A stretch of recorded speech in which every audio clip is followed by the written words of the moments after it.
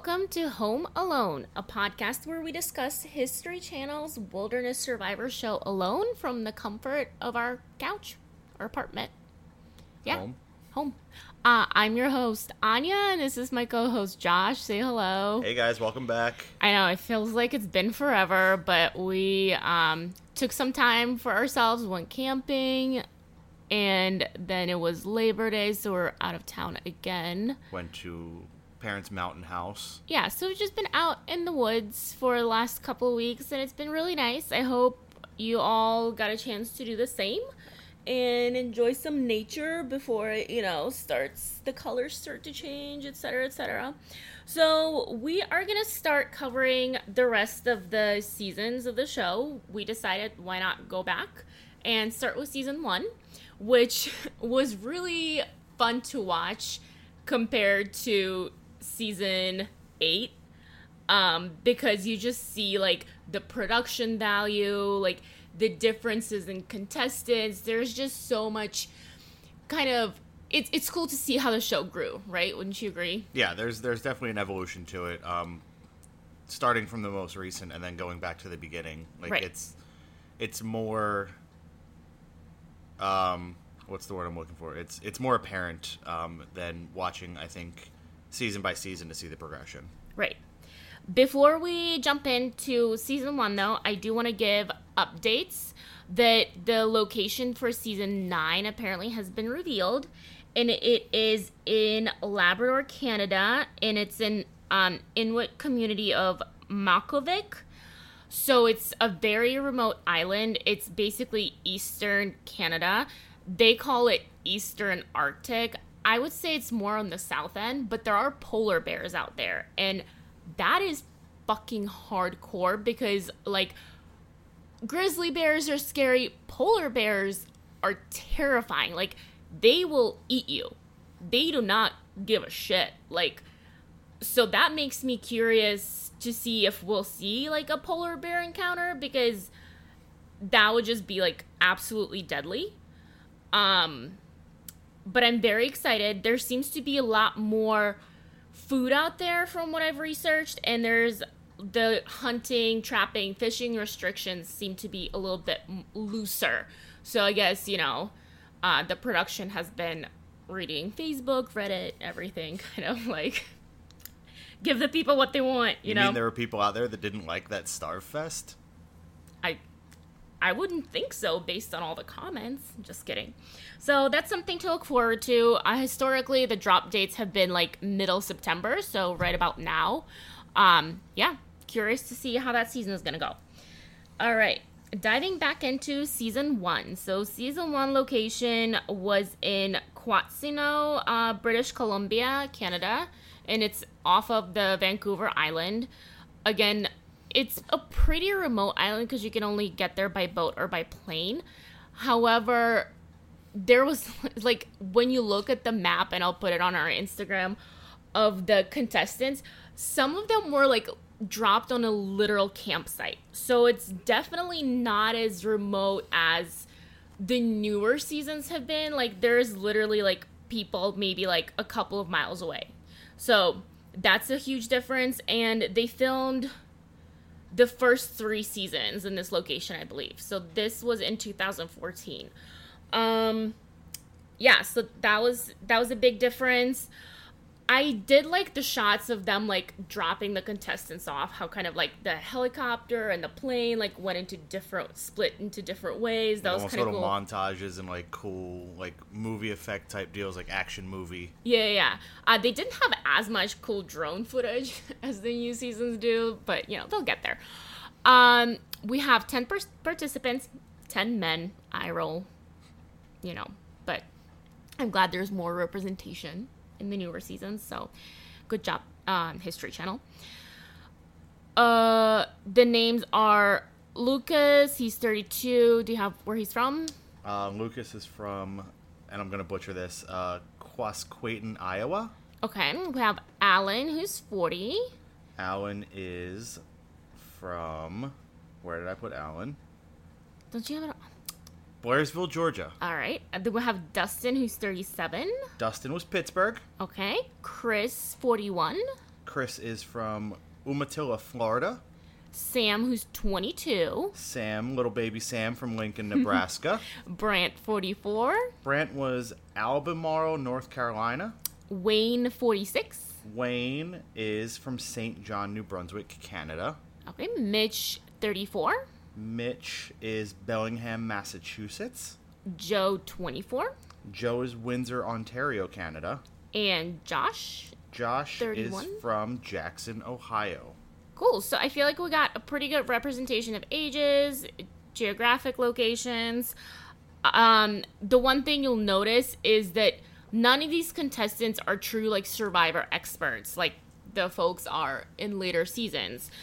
And I think that provides, like, it's definitely good entertainment value because they're not, like, hardcore survivalists. It's more like they're hobbyists, I would say. I think it's a good baseline test for where the show needs to go in following seasons. Right. And I think after this first season premiered and people started watching the show, that's when more of those, like, bushcraft folks started to apply and come out. Because I think people on this season are more like, yeah, I like hiking and camping, but they're not, like, the bushcraft types that we see now. Definitely very interesting. My favorite quote from the entire show came from this episode, and it's from Sam, and he said, "I feel like a mosquito at a nudist colony." So, yeah, let's dive in. And I totally missed that quote. yeah, it was like in the opening credits. And this episode 1 is called "And So It Begins." Cool. So we're going to start with Josh.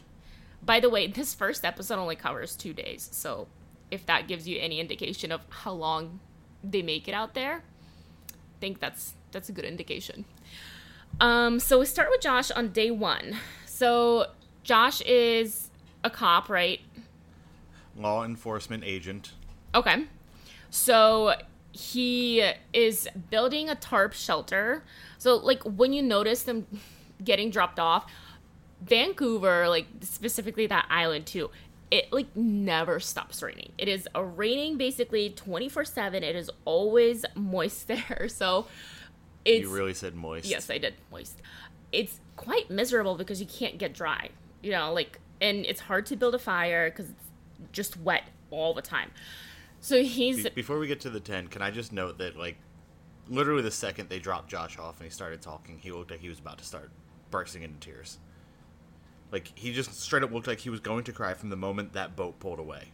Yeah, he was a little worried because, like, it was uncharted territories. You don't really know what you're getting yourself into. Like, History Channel was just like, YOLO, let's do this.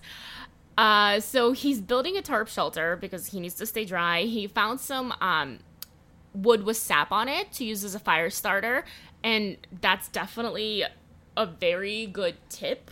We did that when we went camping a couple of weeks ago. Definitely works very, very well. We did. We went camping right after it had rained for like 3 days, so we ran into similar problems. And I was just walking around scraping pine sap off of trees. It was great. Yeah, definitely a great fire starter. He's already thinking about his kids and his wife. I wrote down, uh-oh. Right. His wife is pregnant. So there's another thing to add. And he is finding bear tracks everywhere. And he's, like, super scared of bears and cougars.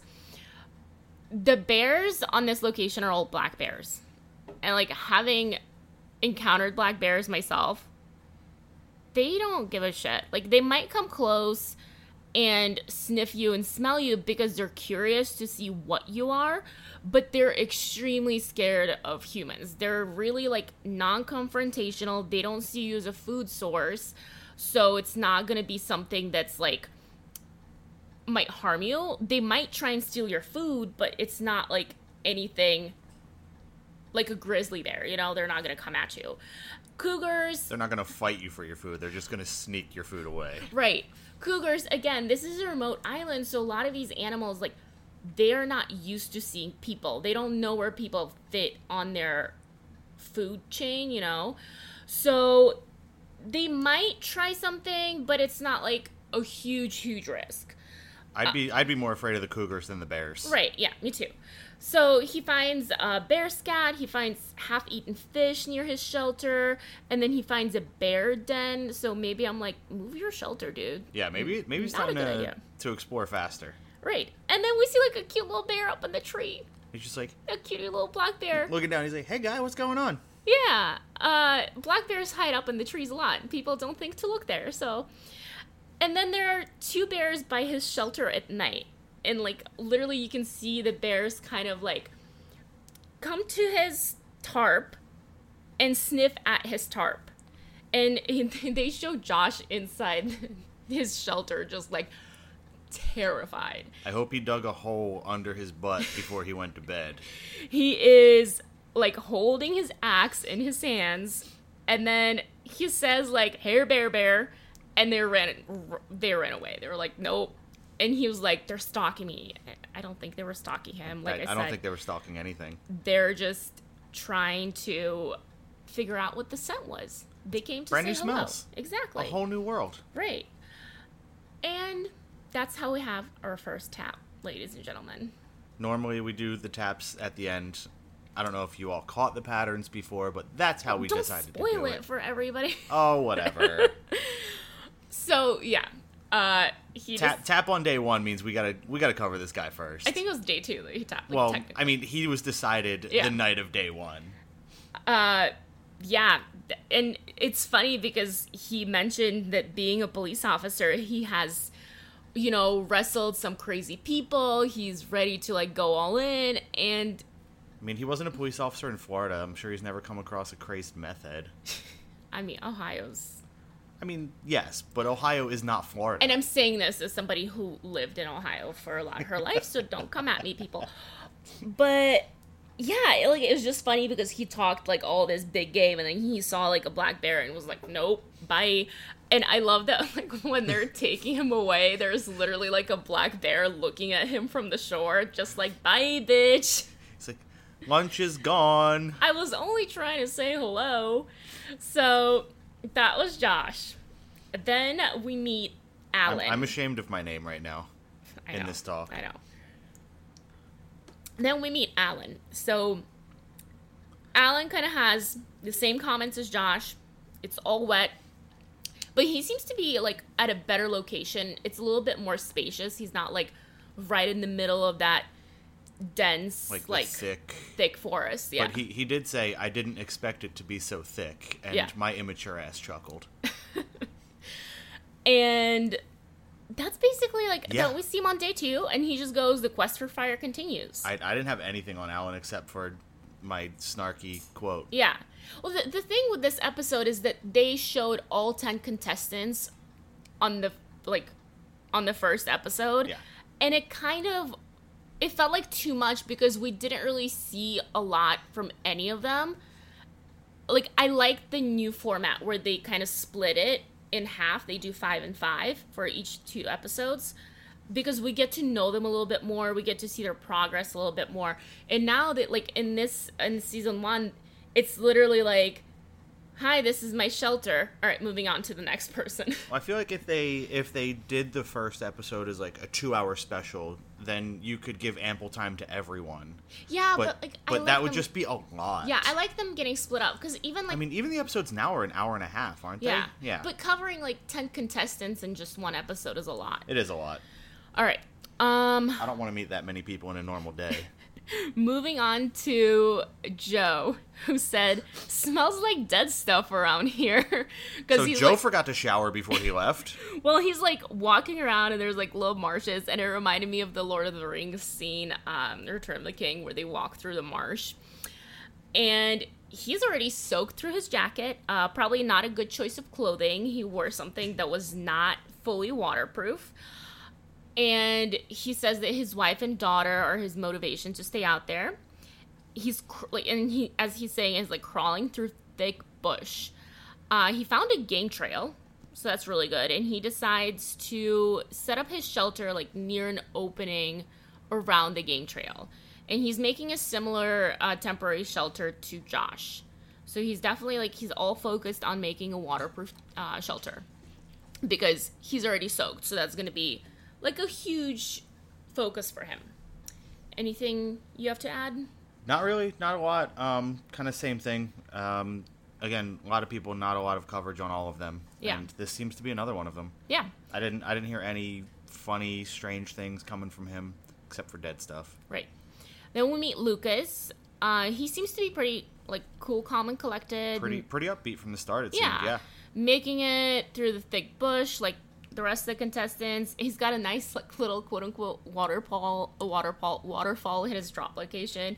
And he is very excited because he's like, I have a source of water.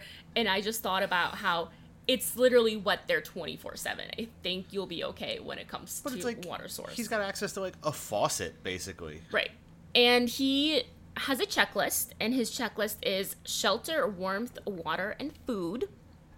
His area does look a bit drier than the rest, so, but it is starting to get dark, and he was concerned about cougars. So that was kind of his introduction. Then we've got Wayne. Oh, I did notice that they said the current temperature when Lucas was dropped was about 39 degrees already, Okay. which is a fun fact for Yeah. maybe mid-September up there. Yeah. Wayne already looks very emotional. Like, he's gonna cry. So he's got, like, a great... he doesn't say much. So he's just like, yeah, I'm here. He said, I already feel pretty jumbled up. And then he just, like, there's lots of pauses, lots of awkward pauses. So he's got a great camera presence. He's on-camera definitely presence. second-guessing himself from the very start. Yeah. Like, what did I do here? He says there's a lot of game trails around his campsite. So there's that. Then we meet Sam. Sam is the OG Biko, is what I put.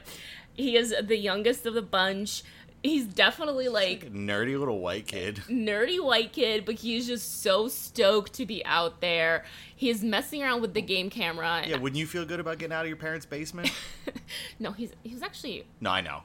I'm So, kidding. He's messing around with the game camera, and I think I said it on the last season that all the contestants have a game camera near their drop site just to make sure that they're all following the rules and regulations. On day 2, he's standing at his shoreline, and you just hear the wolves howling, so he starts howling back. He's just straight up antagonizing these wolves. They're like, shit, there's another pack coming at us, and we're gonna get it. It is fucking amazing. He's loving it. Josh should probably have a heart attack. Oh, yeah. And there's another contestant that we meet a little bit later, Mitch. He actually hears Sam howling back at the wolves, so he thinks that it's more wolves. Yeah, so Sam's out there having a good time already. I think he'll be very entertaining to watch. Then we meet Brant. He set up his tarp shelter. He seems to be in good spirits. On the next day, he got a bundle of tinder, and he's going to collect some tree sap to make a fire starter. Because starting a fire is definitely the biggest disadvantage to this location. And if you're noticing the pattern here, everybody's making tarp shelters so far. There's not a single person who's like, I'm going to make a build-out shelter. They're all essentially making, like, tarp little tents. Like, nobody's trying to cut down trees or anything yet. Nope. Yet.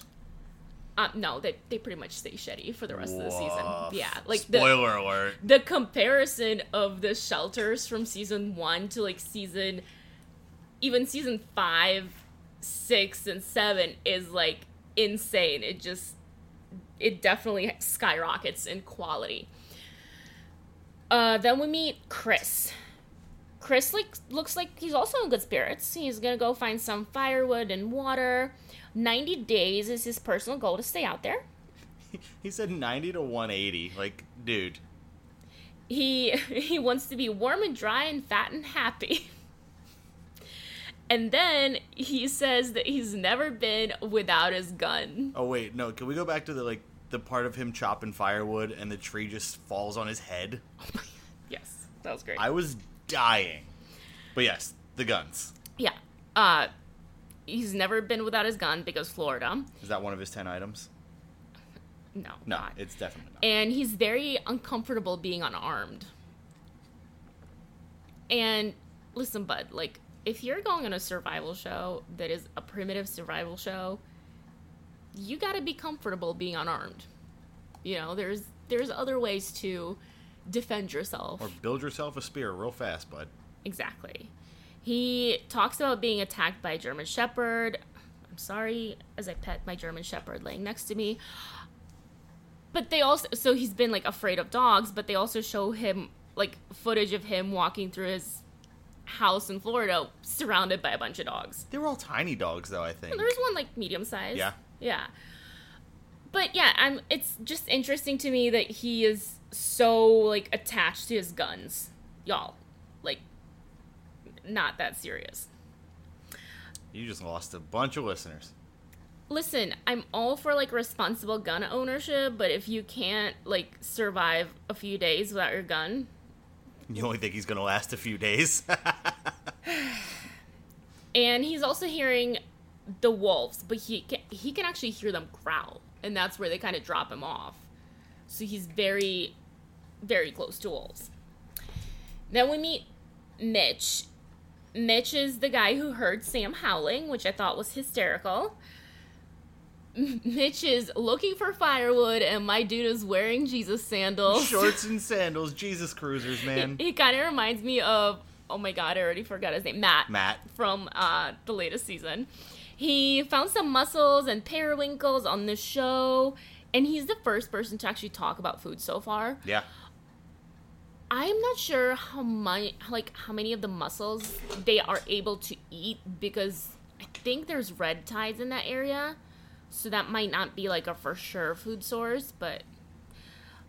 and he also says that high tide is coming in, so he's gonna try to get firewood, like I mentioned earlier, and he's making fire sticks by, like, shaving down the wood, and, of course, it started raining, because why wouldn't it? Yeah. that was just poetic right there. He's got a wife and kids back home, wife and daughter back home, I'm so sorry, and he just talks about how, like, he likes to hang out with them back home, etc., etc., but he actually gets a freaking fire going. He's the first contestant we see so far. 10-something at night on day 2, we have a first successful fire. Right. So. And we meet Dustin. It sounded like the wolves were starting to get pretty close to Mitch, too, when the real one's not the Sam wolf. Yeah. Yeah. So they're all kind of getting closer. And then we see Dustin. I've got nothing for Dustin. It just says, can't seem to maintain a good fire. That's literally all I have. Yeah. We're probably going to do 2 episodes at a time next week. After this one, yeah. Just because, like I pointed out, they only cover a couple of days, so there's not a lot of information, and we want to give you more than, like, 20 minutes of a podcast. And we will be back to our regular schedule, like, Monday mornings. I know this is an anomaly. Josh actually started working 2 jobs, so we have to kind of balance out his schedule. So I am difficult, I'm sorry. So that he doesn't go insane. But if there is anything else you guys want us to, like, cover, or any additional info you want to know, I know that most people have probably already seen this season, and I just want to cover it as a comparison to, like, the newer seasons and maybe give some more background information. One of the things that I actually found out about this season, I think the first 3 seasons, they didn't have, like, a feeding program for the contestants after they tap out.